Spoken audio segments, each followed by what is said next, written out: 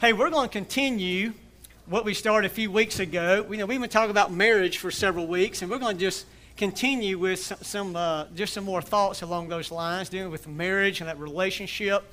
And as I do, well, first, Jack and I, we just got back yesterday from being on a cruise. We had never been on a cruise, and it was 7 days, so we're still trying to get our, like everyone calls it, the land legs back under you. I still feel like you're doing this as we, stand here. So if I start getting dizzy, oh well. But we had a great time. We weren't sure what we got ourselves in for. We get on the cruise, we look around, and our first thought was, oh no. This is just nothing but a floating Ryan's buffet, except everyone's drunk. There's the cruise ship. So we was thinking, 7 days of this. This is not going to be pretty. But it ended up working out great. And so we had a good time. It was just renewing, refreshing. So anyway, so we're going to get started just picking up on this idea of marriage and everything. And but here's how I'm going to start. Do y'all remember 2 weeks ago I gave a story of what happened to me with my cycling shoes? Who was here 2 weeks ago and y'all remember about that? And remember how I got so angry because what happened? I went out, I was going to start riding the bike. I get over Shiloh Park. I start unloading my stuff. My shoes are gone. And these cycling shoes aren't cheap. You don't run to Walmart, spend $20 and get a new pair of cycling shoes. Oh my goodness, here's $150, $200. And so I'm mad, I'm angry, and then I come back, to the house. I'm looking all over, trying to find it. I'm mad. A hornet stings me on the back of my neck. And I just, there's stuff about how men can just get angry so quickly. It doesn't take much. She leaves shoes, and I'm getting mad. So now I'm even more ticked off because I'm ticked off. And then I get stung. And, and just in the midst of this, and then I remembered the last time I saw my shoes, the week before, I was all the way down in Gulfport, and I'd taken my bike. I was down there for work, and I went riding. And the only thing I can remember was when I got off the bike down there, the shoes, they clip onto the pedal. It's not going to go into all the details, but I popped out of the shoes, and the only thing I remember is I just left my shoes sitting there, put the bike, everything back in the car, and drove off, left these shoes. I'm going, $150, $200 here. So I'm going through all that. So, and by the way, this gets to the lesson on marriage. There's a point in this you're going to want to hear. Here we go. So I told y'all that on Sunday. Monday morning I get up, and Monday mornings I'll go to the gym. And as I got to the gym, and by the way, I was already planning on that day I was going to go up to the bike rack, or I think it's the name of it. Not play against sports, but bike rack, get a new pair of shoes, and let's spend this money. And Jackie had just kind of said, Jackie said, John, I think you need to wait. I don't think you need to get a new pair of shoes. And in my mind, I'm thinking, no, I need to go ahead and get these pair of shoes.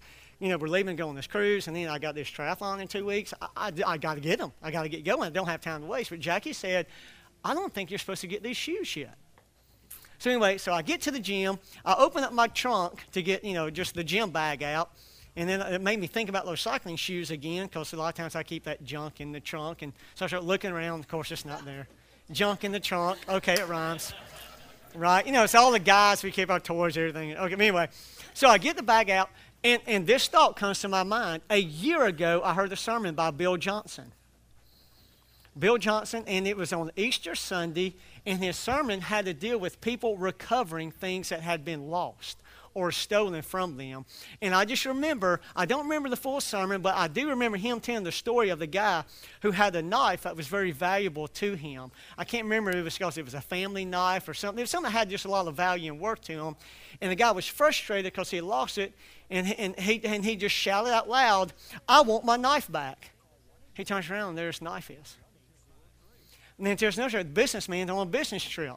And Bill Johnson telling there's a guy in their church, and he had lost his briefcase. It's his business, got all his stuff in his briefcase. Here, there's a few days later, he's mad, upset, and he thought about that. He said, Jesus, I want my briefcase back. And he turns around, the briefcase is in the back seat of his car. Okay, that sermon popped in my mind. So here I am, reaching and getting my gym bag out, and I think about my cycling shoes. I said, well, why not? Let's try it. Sometimes faith just means you just stretch out there and no one's around. So out loud, I say this. I'm grabbing the gym bag out. I say, Jesus, I want my cycling shoes back. That's all I said. Took the gym bag in, went out, worked out, come out. And then talking to Jackie a little later, she said again, because what are you doing? I said, well, actually, I was going to meet Paul, and I went to go have lunch that day. I said, well, after I have lunch with Paul, I said, I'm going to go up to the store, and I'm still complaining about having to go get these new shoes. Jackie says, I don't think you're supposed to get it. So I thought about that. So, and Paul will vouch for this. We're sitting there at lunch, and I told Paul the same thing. I said, I don't think I'm going to go get those shoes. Jackie has said earlier she didn't feel like I needed to go get those shoes. So I said, all right. So I didn't go get the shoes. The next day I had to go to Gulfport. Here I am. I'm driving down Highway 49, and the new 67 bypass is there. I had to go to Pascagoula, and I said, you know what? And I stopped at some Catholic high school parking lot. So I said, I'm just going to go by there. This is now a week later. I get off Highway 67, running down through there, and I get to where Cowan Lorraine Road, his Highway 67, that new high school. And so I pulled off there, like to turn to that high school, and so I said this again out loud. I said, Jesus, I want my cycling shoes back. So honestly, that's what I said. So I pulled up there. Now, this is at 1 o'clock in the afternoon, so school's in. The parking lot's full. And I could tell in the parking spot where I would have left my shoes, there's like a red minivan there. It was like the last spot before you had this grassy area right there. I was going to make this a short story, but it's kind of too late for that, isn't it? But anyway, so I get there, and as I'm pulling up, after I just said, Jesus, I want my cycling shoes back, I get out. I see the car right there. I pull up in the parking lot. And then off in the grassy area, I see a little pile. And sitting right there on that pile was my cycling shoes that weren't just like thrown up there. One was placed this way. The other one was placed exactly 90 degrees like that.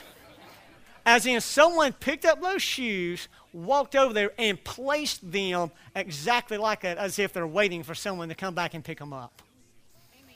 And so I get my cycling shoes. I said, so what am I supposed to say? I said, Jesus, I got my cycling shoes back. Now, here's the bigger point of the story, besides the fact I saved my money. I didn't have to go buy cycling shoes. Folks, nothing is too small to pray about. Nothing's too little to believe God for. And so it's I don't want to say this other point because it's going to be part when we get into the lesson. But as I got these shoes, I just began thinking, how many times while I was getting mad and angry, upset, God was up there in heaven kind of laughing at me.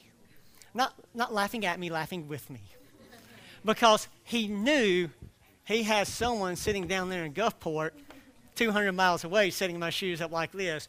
And the Lord just said, I'm just going to watch and see how you act.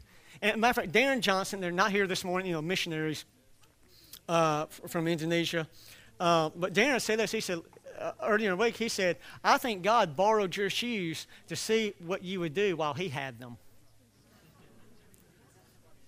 And of course, he saw me get angry. But anyway, but like I said, at some point I got mad. But then when I began to say, okay, Lord, I want my shoes. I want you to restore this. And it was just a beautiful lesson. God will use something little to teach you a deeper spiritual lesson. The whole scheme of things, a pair of shoes means nothing. But it's a little example that tells you Jesus came to restore that which was lost. Every little element of your life, every aspect of your marriage, every bit of your relationships, those things that are true, that's significant and meaningful, Jesus says, I've come for every little last bit to restore what the enemy stolen, what sin has destroyed in your life. All right, now turn to Ephesians chapter 5. There's going to be a point in this that we're going to bring this out, if I can get to it here. We're going to go kind of quickly. I'm going to just catch us back up where we were. Obviously, Ephesians chapter 5, verse 22. Actually, we're going to start in verse 21. Let me read this through the end. It's a classic passage on marriage. But y'all stay with me. It's going to be, hopefully we're going to reveal some things that's kind of neat. Because remember, we talked about in grace, I used the word last time, grace is the great equalizer. You remember me saying that? As far as the law said only men had certain rights or privileges and women didn't. And then grace came and said, no, men and women are both equal. And talking, matter of fact, it was Darren. I was talking to him after that lesson. I said, no, Darren, I didn't like the word equalizer. It was the only thing I could come up with. And as Darren said this, he said, yeah, John, because equalizer doesn't get the full gist of it. It wasn't that grace equalized men and women. He said, under grace came the recovery of the value of the woman. Now, isn't that much more powerful? And as soon as Darren said, I said, yep, that's it. That's what it's not just as an equalizer. Under grace comes to the recovery of the value of a woman. Now, read these verses, and then we're going to break this down and show a few things. We're going to go from here and then back into Genesis. Wives, verse 21, submitting to one another in the fear of God. Wives, submit to your own husbands as to the Lord, for the husband is head of the wife, as also Christ is head of the church, and he is Savior of the body. Therefore, just as the church is subject to Christ, so let the wives be to their own husbands in everything. Husbands, love your wives just as Christ also loved the church and gave himself for her. He might sanctify and cleanse her with the washing of water by the word. He would present her to himself a glorious church, not having spot or wrinkle or any such thing, but that she should be holy and without blemish. So husbands ought to love their own wives as their own bodies. He who loves his wife loves himself. For no one ever hated his own flesh, but nourishes and cherishes it, just as the Lord does the church. For we are members of his body, of his flesh, and of his bones. For this reason a man shall leave his father and mother, be joined to his wife, and the two shall become one flesh. This is a great mystery, but I speak concerning Christ and the church. Nevertheless, let each one of you in particular so love his own wife as himself, and let the wife see that she respect her husband. Now, what I'm going to talk about is three things, and there's no way I'll do all three of them today, but the helper, the head, and the hope. And so follow along with me. Notice this. It starts with this. Therefore, submit one to another. We talked about this just briefly before we left this idea of mutual submission. Understand that word submission carries, it's two Greek words put together, hupo and tasso. It means one under, and the other one just means assignment. What it really means to yield to an assignment, or let me say it this way. All submission is embracing assignment. It's embracing what God has assigned. That's all it is. It's embracing what God has assigned to you. And you see all throughout Scripture, anytime anyone embraces their assignment, then God releases a supernatural favor so that the assignment's accomplished in their life. So here we have this hupotasso, and it says this mutual submission, and submit one to another. And then it says, and here's why. And you're going to see a connection here as we go through this back to what we covered in that 1 Timothy. Remember we talked about how the woman was deceived by the enemy, so therefore she stepped up to try to take control because she thought her security was being taken away. And yet you see the husband then being completely defiant. Remember, you're going to see why these assignments are, and it deals back with that. But let's start with here. Notice it says, and the wife submit to your own husbands. Just a few thoughts on this. Understand, when it comes to submission, remember, the word itself in Greek is always voluntary. There is no such thing as forced submission. It is an oxymoron. You cannot have, submission cannot be demanded. Let me say it this way. Any husband that demands submission, you've missed it entirely. It cannot be demanded. It's counter to what the word means. Submission is always voluntary. Always. You know why? Submission that's demanded is coercion. Coercion is absent of love, and God is never absent of love. God is in nothing that is absent of love, right? Any attitude, any thought, anything that's absent of love, God's not in that, right? And if you try to force submission, then that is the weakness of the man, has nothing to do with the woman. Matter of fact, it reflects his insecurity and his weakness and his defiance. Submission can never be demanded. Submission is always voluntary. Folks, we submit one to another. You submit to the Lord every day. You know what? Jesus never demands. Jesus never forces you to love him. Does Jesus ever force you to love him? No. He presents himself, who he is, and he gives, because love always has the choice. If you don't have a choice, then there's not love involved. Love always gives a choice. Jesus with his disciples, and at this point, he starts in John chapter 6, his principles are getting pretty tough. And it says a lot of them turned around and walked away. Jesus turns to his disciples and says, well, do you want to go away too? I'm not forcing you to follow me. I'm not forcing you to give your life to me. Oh, I want you to. I desire for you to, but it's your choice. Because that's why Adam and Eve had the ability or capacity in the garden to choose to love him or disobey him. Why? Because love always gives a choice. Y'all see that? Anyway, so submission itself It's voluntary. But notice this, it says, submit to your own husbands as to the Lord. Because what you're really not doing is submitting to the husband, you're submitting to the Lord. This carries a couple of thoughts. One, the submission is to the Lord. In other words, Jackie is never required to submit to me if what I'm asking her to do would make her operate against the will of God. Y'all with me on that? That's pretty clear. Never is she, because her submission is to the Lord. First and foremost, it's her trust in the Lord. And if I was to get her or want her to do something that would make her violate the will of God, she is under no obligation, no responsibility whatsoever to do that. Of course, now every time I'll tell you something, no, that'd be against the will of God for me. No, whatever. So I didn't hear that from God. God didn't tell me that. So anyway, I can just see her in her mind right now how she's going to plot this one. So here we go. So here's what I really got from that. Wives, submit to your own husband as to the Lord. Folks, the degree to which, let me say it this way, the degree to which Jackie responds to my leadership, which is submission, the degree that she submits reflects the degree that she really trusts the Lord to protect her and make her secure. Now that's strong, isn't it? The degree to which you submit reflects the degree to which your heart truly will trust the Lord. Because remember what happened in the garden. All of a sudden she felt like the rug got pulled out from underneath her. She's on her own. She has no security. So she steps up and takes control. Let me take that apple because I got to get this security back. And see, and therefore she wasn't submitting to the leadership of her husband at that point. She stepped up because she didn't trust the heart of God. The amount you or the degree to which you submit reflects the degree to which you really trust that it's the Lord who protects. See, because in submission is your security and your protection. Okay. This is what I want to get to here. Well, first of all, we're going to go to Genesis chapter 2, but understand this. Submission, folks, because it is a spiritual issue, and it's never a way for me to get my way with Jackie. No, submission is a spiritual issue in the bottom line. It's just not a way so that I can say, well, I want a Ranger bass boat, so that's just what we're going to have. You know what I'm saying? That's, no, submission is all about a spiritual issue. You are laughing because that's exactly what you would do if I was to come to you. You'd laugh and go, get out of here. Here we go, folks. Submission never dominates. In other words, it's not a form for me to dominate. The idea of submission isn't a way for me to dominate over Jackie. Okay?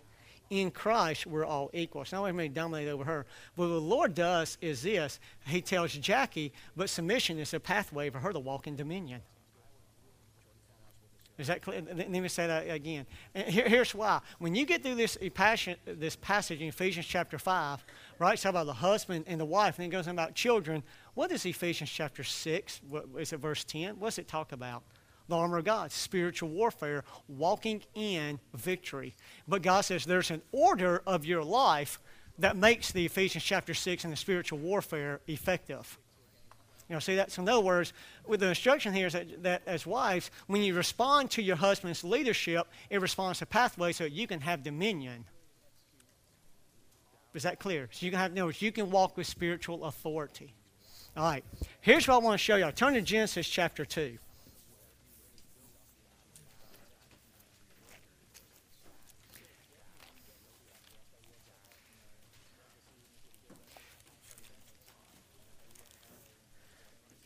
In Genesis chapter 2, I'm going to use the word that the old King James says. Y'all remember that word? Well, here we go. Let's just read it here. Chapter 2, verses 18, and then it says again in verse 20. And the Lord God said, it is not good that man should be alone. I will make him a helper comparable to him. The old King James says there, I will make him a helpmeet. If y'all remember that phrase from growing up reading King James. And then it says again in verse 20, so Adam gave names to all the cattle, to the birds of the air, to every beast of the field. But for Adam there was not found a helper or a helpmeet for him. I want to tell you something that's interesting. Where's the marker? Is it still up here? Was there a marker somewhere? Let me find this real quick because I want to show y'all something what this Hebrew word is on this. Third shelf from the top.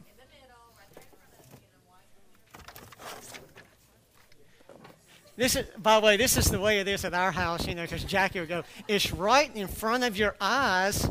Can you not see it? But here's what I want to show y'all, something that I saw. I guess I will put that down so you don't need that. Sure. Okay.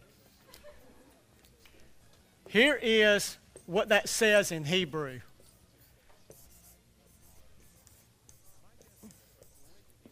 That's an O. Ezer Nagiddo.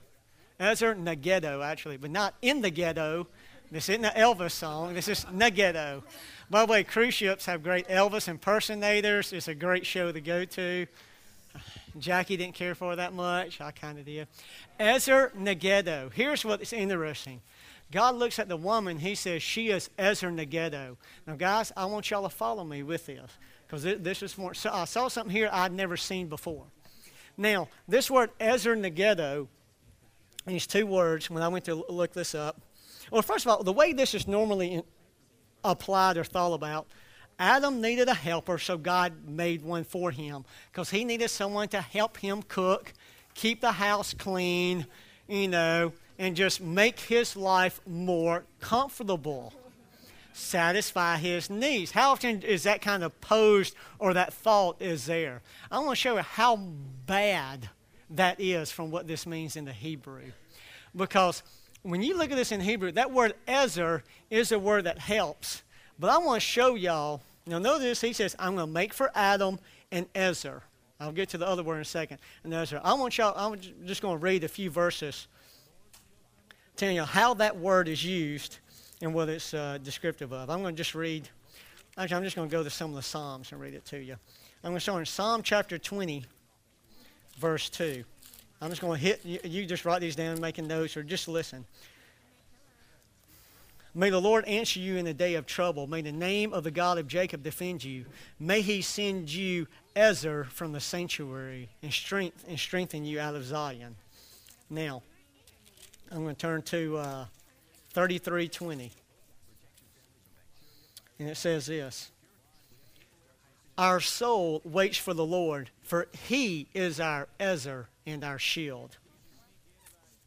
Then we'll turn to 115:9. Verse 9 of 115. It says this. O Israel, trust in the Lord. He is their Ezer and their shield.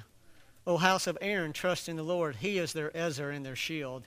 You who fear the Lord, trust in the Lord. He is their Ezer. Actually, you'll see the word help. He is their Ezer and their shield. And then in Psalm 121, it says this, I will lift up my eyes to the hills, from whence comes my Ezer. My Ezer comes from the Lord who made heaven and earth. Ezer, of all the times it's used, almost every single time, it's a descriptor of God himself. So this isn't just the woman of the house to keep the house clean, cook the kids, make sure the kids are dressed and presentable, all that. Well, God says, I'm going to make her to be the reflection of help from heaven that you need. She is your Ezer. Now, the word Nagiddo, here's what's even more interesting. The word Nagiddo, it just means one who is there beside, one who is with. The help from heaven who is with you. But here's what's really interesting. In that word Nagiddo comes from the root of that word is Nagad. Now, follow this. I'm not going to get too technical, but listen to this. And you can go back, look this up, take your Thayer and the Old Testament and the Strong dictionaries, and here's what Nagad means. A delivers to B, C, that A had access to. That is actually listed in the Hebrew definition. Now, let me define this. A is the wife, B is the husband, and C is regarded as the message or word. The wife has a capacity to hear from God like you can't, guys. The wife hears from heaven and delivers it to the husband because she has the capacity to hear something you don't have. Now you see why grace brings the recovery of the value of a woman? That is the honest definition of nagad right there. So guys, when you just think you can just do it on your own, do whatever, and then you ask God for help, he sits there and laughs because he says, you know what? I've given you help. It's your wife. She can hear from heaven, but you're not listening to her. From where does my help come from? My help comes from the Lord, and oftentimes the very help you need, guys, is in the form of your wife. Because she is your Ezer Negedo. That's who your wife is. I have made for Adam an Ezer Negedo because he can't make it fully on his own. That's why it was only good. And then he gave him Ezer Negedo, and God says, now it's very good. Has anyone ever heard that before about that Negedo and the guy? I had never seen that before, so I started looking that up. Folks, the wife is a deliverer of God's message for you. Now, go back to the story of the shoes. We get up on that Monday morning, and Jackie says this, John, I don't think you're supposed to get them. You're not supposed to go buy those shoes today. Yeah, I need to go get those shoes because, I got this triathlon coming up in a few weeks and da-da-da-da-da-da-da. And Jack goes, I just don't feel you're supposed to get those shoes today. What was happening? Ezer Negedo was taking place. The Lord will speak to Jackie. And here's how we often call this, well, that's just a woman's intuition. Well, why don't you just reword it and say it's Ezer Negedo in force. She is able to hear. Maybe it's just because, now let's go back to the old thing we talked about a few weeks ago. The defiance of man, something worse happened to a man when that fall happened. That just makes it harder for him to hear, to get breakthrough from God sometimes. And God says, so I give you a wife. Because here's what happens. See, God always does things in a way that it forces my flesh to die more. And so here's what happens. As soon as my defiance rises up and go, well, I can make it fine on my own, God laughs and says, no, you can't. You can't get my full revelation unless you walk in mutual submission and love with your wife. Y'all see that? So anytime I have that defiant nature like Adam did, go, well, the heck with God, and I don't care about her either. I just want to live my own life however I want to. And God says, guess what? Then you can't have all that I have for you unless you walk in love with your wife, because she's the channel through which that fullness comes. Y'all see that? Isn't that beautiful? So the word helpmeet is a powerful phrase, isn't it? She is the Ezer Negedo. Ladies, that's what you do. That's what you bring. Now, it's interesting, when it says, I will make for her a helper. Think about this. In John chapter 14, Jesus says, don't let your hearts be troubled. I'm going away, but I'm sending to you the helper. Who is he referring to? The Holy Spirit. And what's the Holy Spirit do? Guide you into all truth. To bring to your understanding something you otherwise would not know. Isn't it interesting? The same word that he used for the wife, he uses for the Holy Spirit. Guys, listen to your wife. At the end of the day, you're on the hook. Ultimate responsibility still falls on you. But if I don't stop and ask Jackie, and I don't say, what do you hear God telling you? Then I am cutting my own self off from what God has for me. Are y'all with me on that? Do y'all see that? It's important, guys. If you want to be the head, understand that's how the head recognizes his strengths and where does my help? My help comes from the Lord, the Ezer, and oftentimes it's in this form right here. And Jackie, what's the Lord telling you? And here's another thing. Let's say I go want to do something, and Jackie goes, I can't tell you why. I just got to check in my spirit. Ladies, have y'all ever had that feeling? You may not be able to define it. And what will, of course, then I will compound it and make it worse. Well, tell me exactly why. Because that's how a guy goes. Tell me exactly A, B, C, 1, 2, 3. That's the that's the guy's way, the analytical way of thinking. And Jackie just says, I don't know. I just don't think. I just don't feel good about it. And you're, as a husband, you'll turn around and discount that and think this, and then you want to turn around and pray, so God, you show me. And then he says, well, I'm telling you already. Have y'all ever thought, y'all see that? Okay, the Ezer Negedo. Yes. Yes. Yes. Mm-hmm.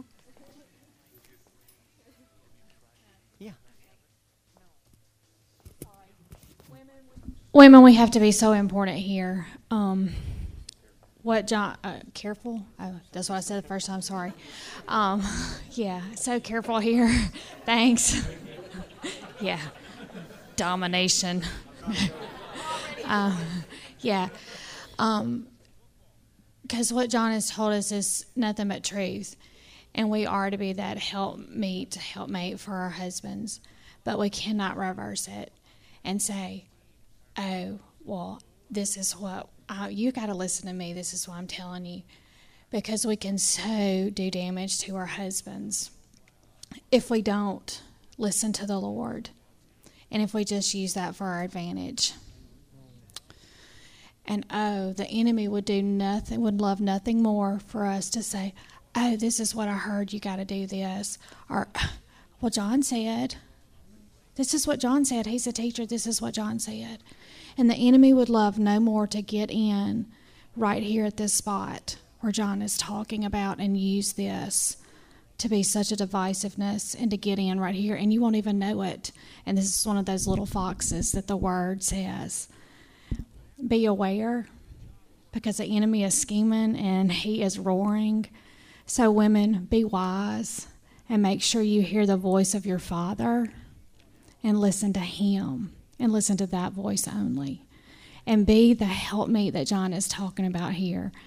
Be the Ezer Nagado. Be that woman. Be that helpmate for your husband. That's the one I want to be. So I'm talking to myself here too. Let's be that one. Let's rise above.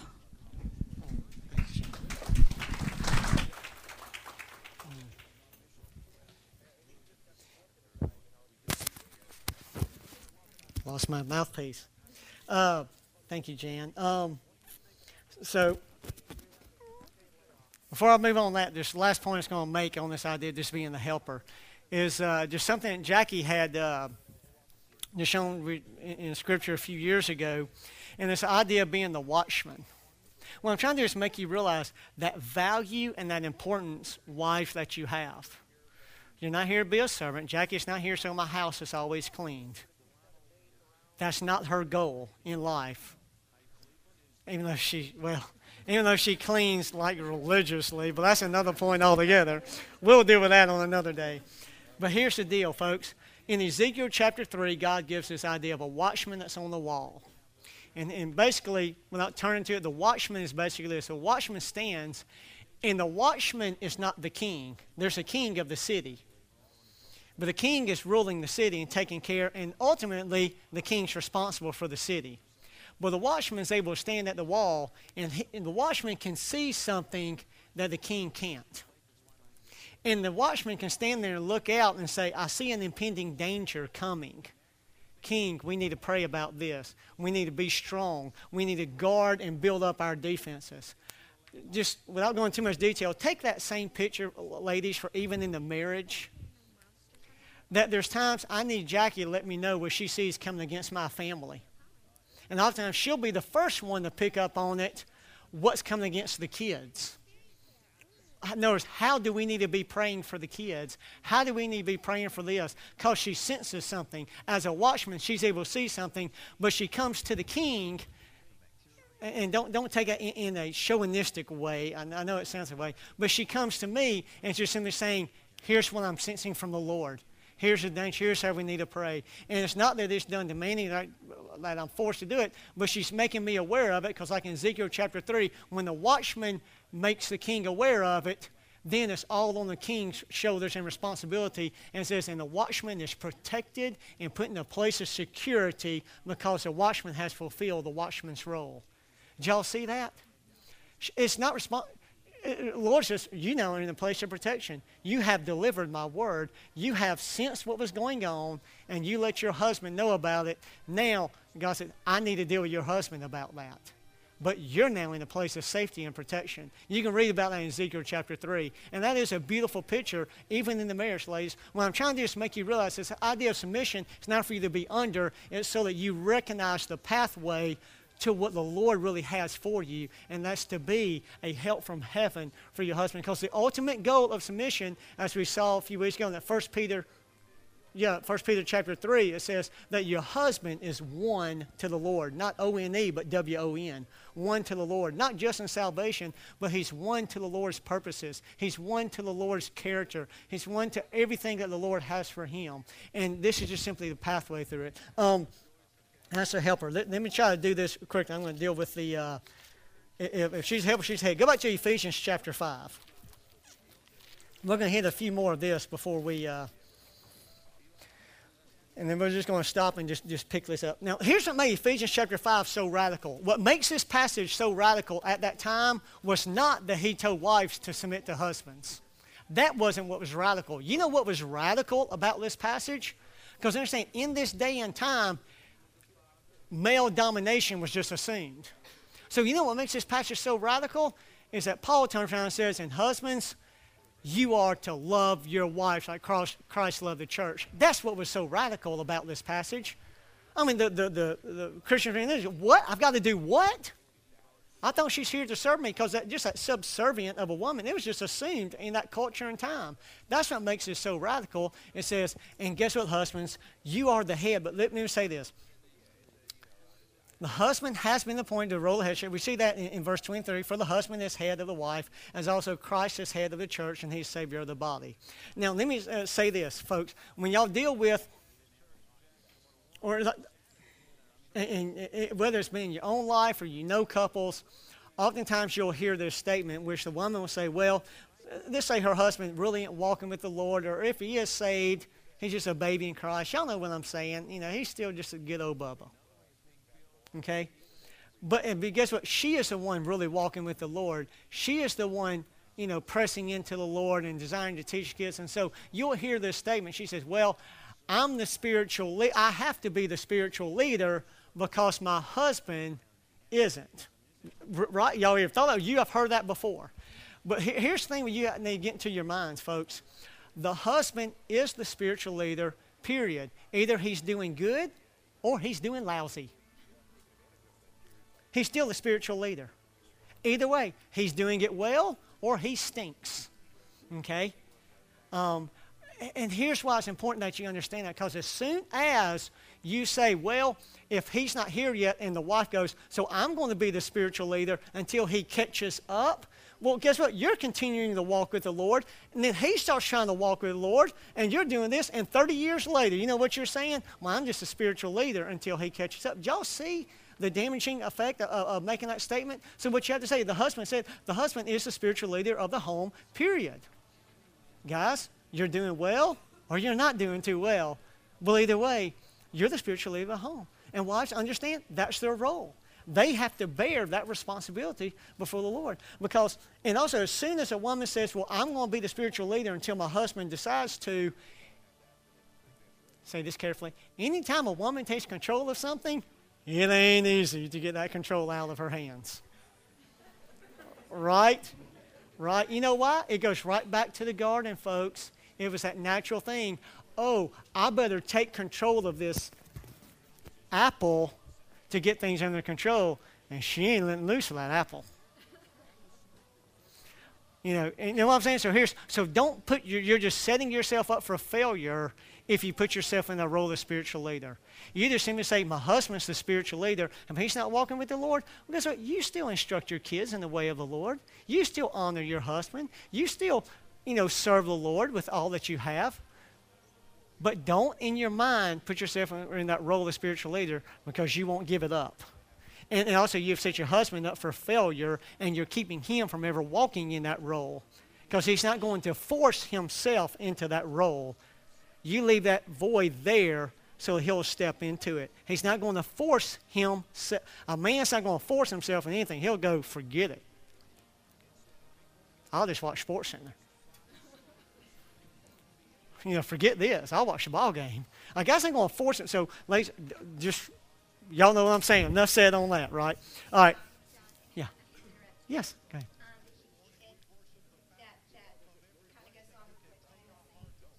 Can y'all hear? I set myself up as your leader and your teacher because I have a very dominant personality.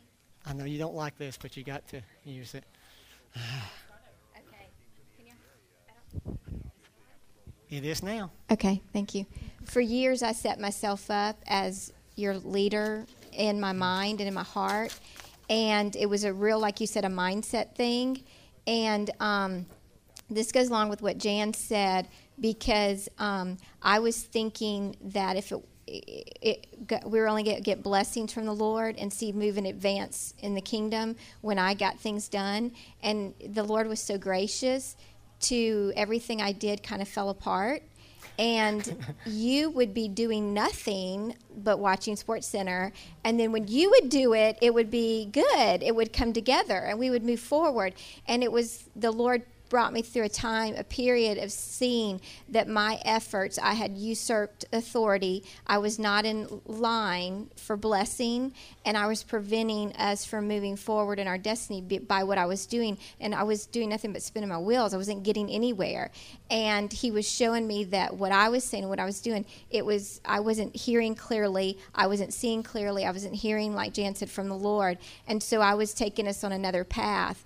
And he allowed that to happen so he could show me that he has given you that right and that responsibility, and he's given you that honor and that mantle. And for me, it was a yoke, and I was pulling us over this way instead of it being a mantle, getting us to our destiny. Right.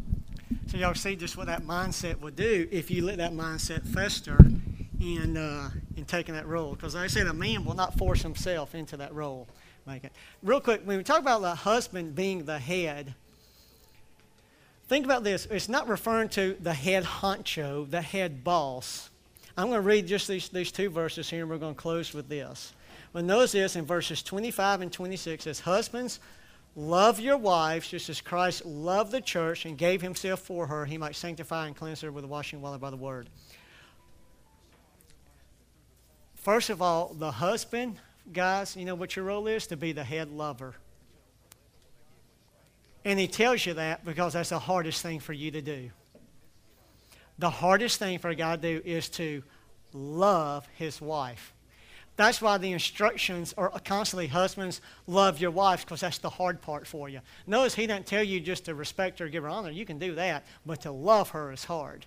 I mean, as you notice for the women, he always tells them, he never has to tell a wife to love her husband. A wife says, it's easy for me to love him, I just don't respect him. That's why he tells the wives, respect the husband, because he's addressing the very need that's there the most. So if you want to be the head, folks, understand this, you're the head lover. Guys, no ministry will be harder than the ministry in the home. And we keep wanting the ministry in the home. Now, there's no more rich ministry, there's no more fulfilling ministry, will always be your most difficult, because that's where Satan wants to knock you down the most. Understand this. I come into this church, and Shannon and I, we have this ministry of In One Accord. Take this the right way, folks, but understand this. If In One Accord blows up next week and we disband, in 20 years from now, none of y'all is going to be hurt. But you let my marriage break up, generations are impacted. Do y'all see that? Do y'all understand that? That's why me loving her will always be the hardest ministry. And it's not that God wants it to be hard, it's just that's where the attack is going to be the most. Because Satan knows that if this is destroyed, then it doesn't matter about all the rest of the ministry that John and Jackie may have in the church and in the community, and it doesn't matter. So understand this, guys. You go, well, it's hard. Yes, it is. And it's hard for all of us. But God says, be the head lover. Be the head. Let her know that she is loved. Be the head lover. And not only was Jesus the head lover, he was the head sacrificer.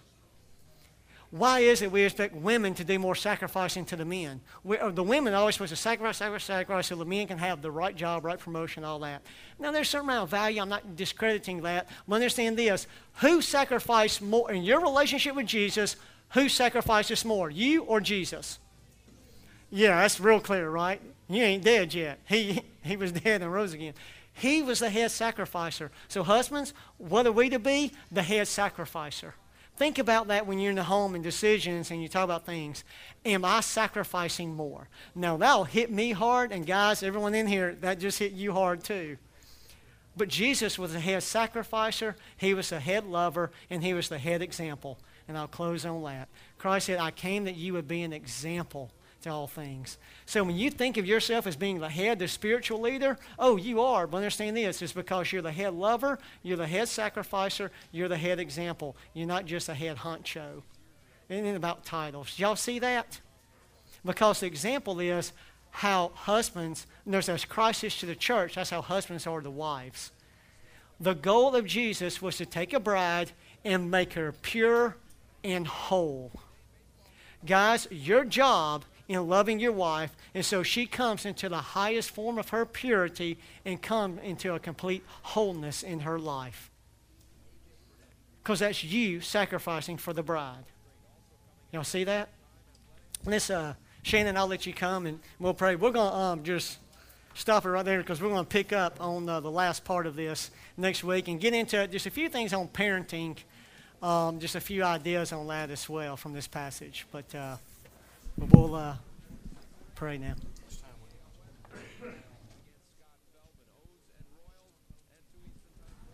I think Jan needs to pray over our wives and our women in here today. I just feel it. She needs to do that. And I think it'd be good, leaders, being spiritual leaders, what leaders do is they pray. That's a great way to take authority in your marriage and in your life, in your workplace, in your home, and any kind of leadership. That's the mark of a leader is that they pray.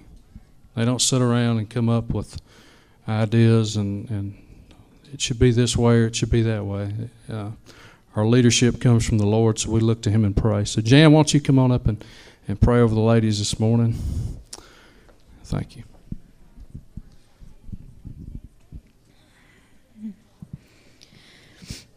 Father God, we love you and we just thank you for who you are. God, I thank you, Lord, first and foremost for my husband, God. Lord, I thank you that you've given me position as a wife in a home. Lord God, I thank you for all women here today.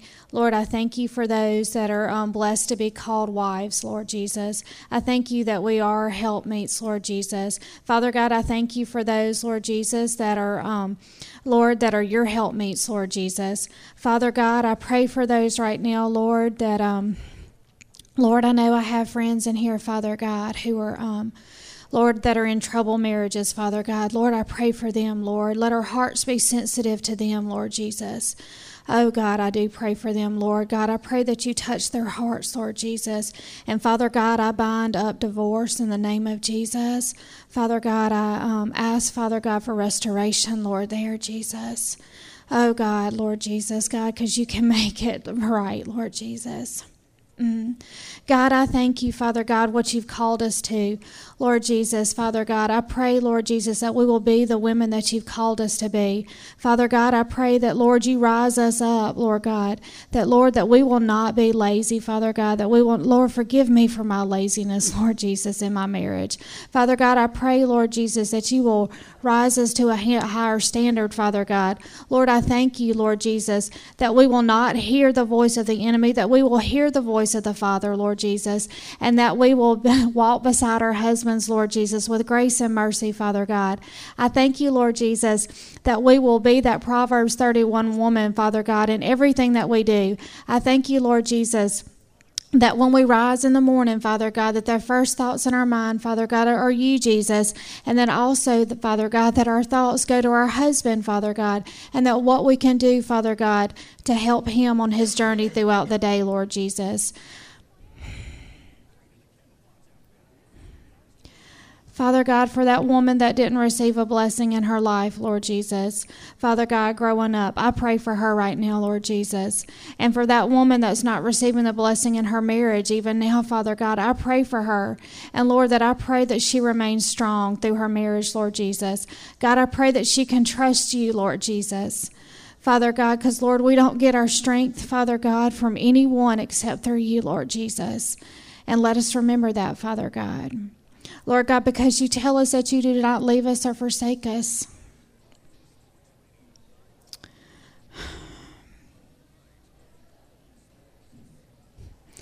Lord Jesus, there's not an ugly woman in this room.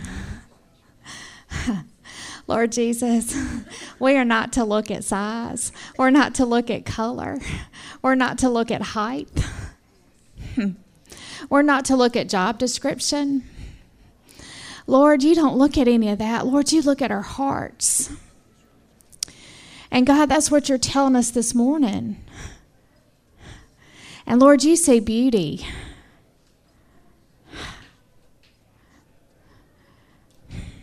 And it's not about what we did yesterday.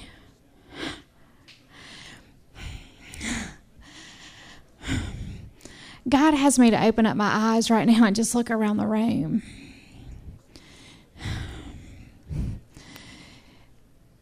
There's so much pain. But God, He sees beauty in each of you. Oh, He does. And He knows your hurts. He does. And you know what He says? He says, daughters, just come to me. He says right now, He says, come to me. He said, I love you, and I love you right where you are. And He says, yesterday doesn't matter. Today is a new day. My mercies are new every day.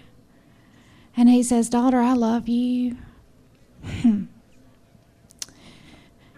That marriage of yesterday is old. Today is a new day.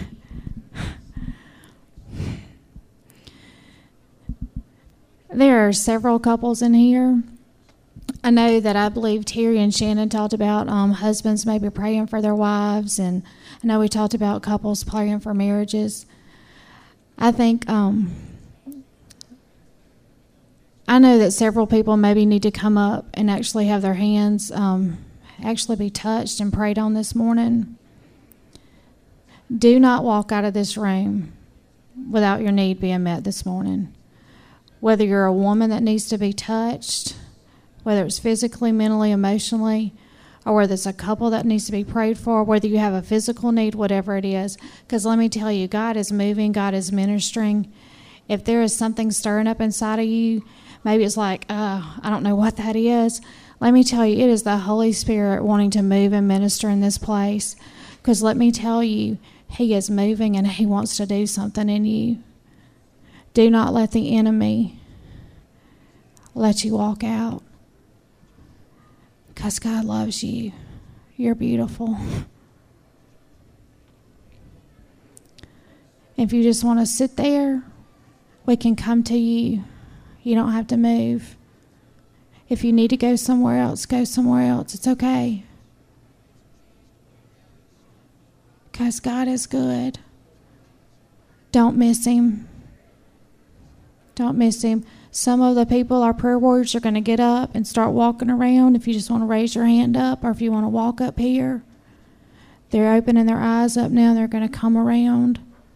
Or if you just need to sit there and just bask in the goodness of our Heavenly Father. Because let me tell you, He's good. But don't miss Him today.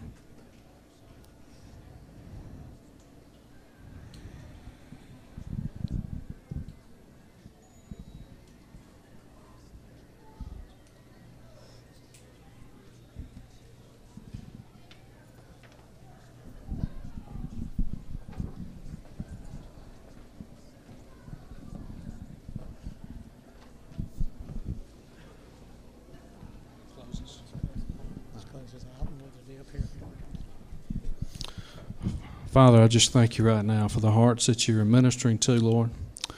And Jesus, I thank you for the word that you sent through John today. What a blessing, God, to have a man that's just given himself up to study your word and to speak it to us, Lord, the way you would have him do it. Father, we just bless your name, Lord. Father, we just lift you up in this place. And Lord, we just pray your blessing, Lord, over the services. And Lord, I just pray that right now that anyone, Lord, that you're touching right now, Lord, they won't leave this building, leave this service. Father, that they will come to you and receive your ministry today. In Jesus' name, amen.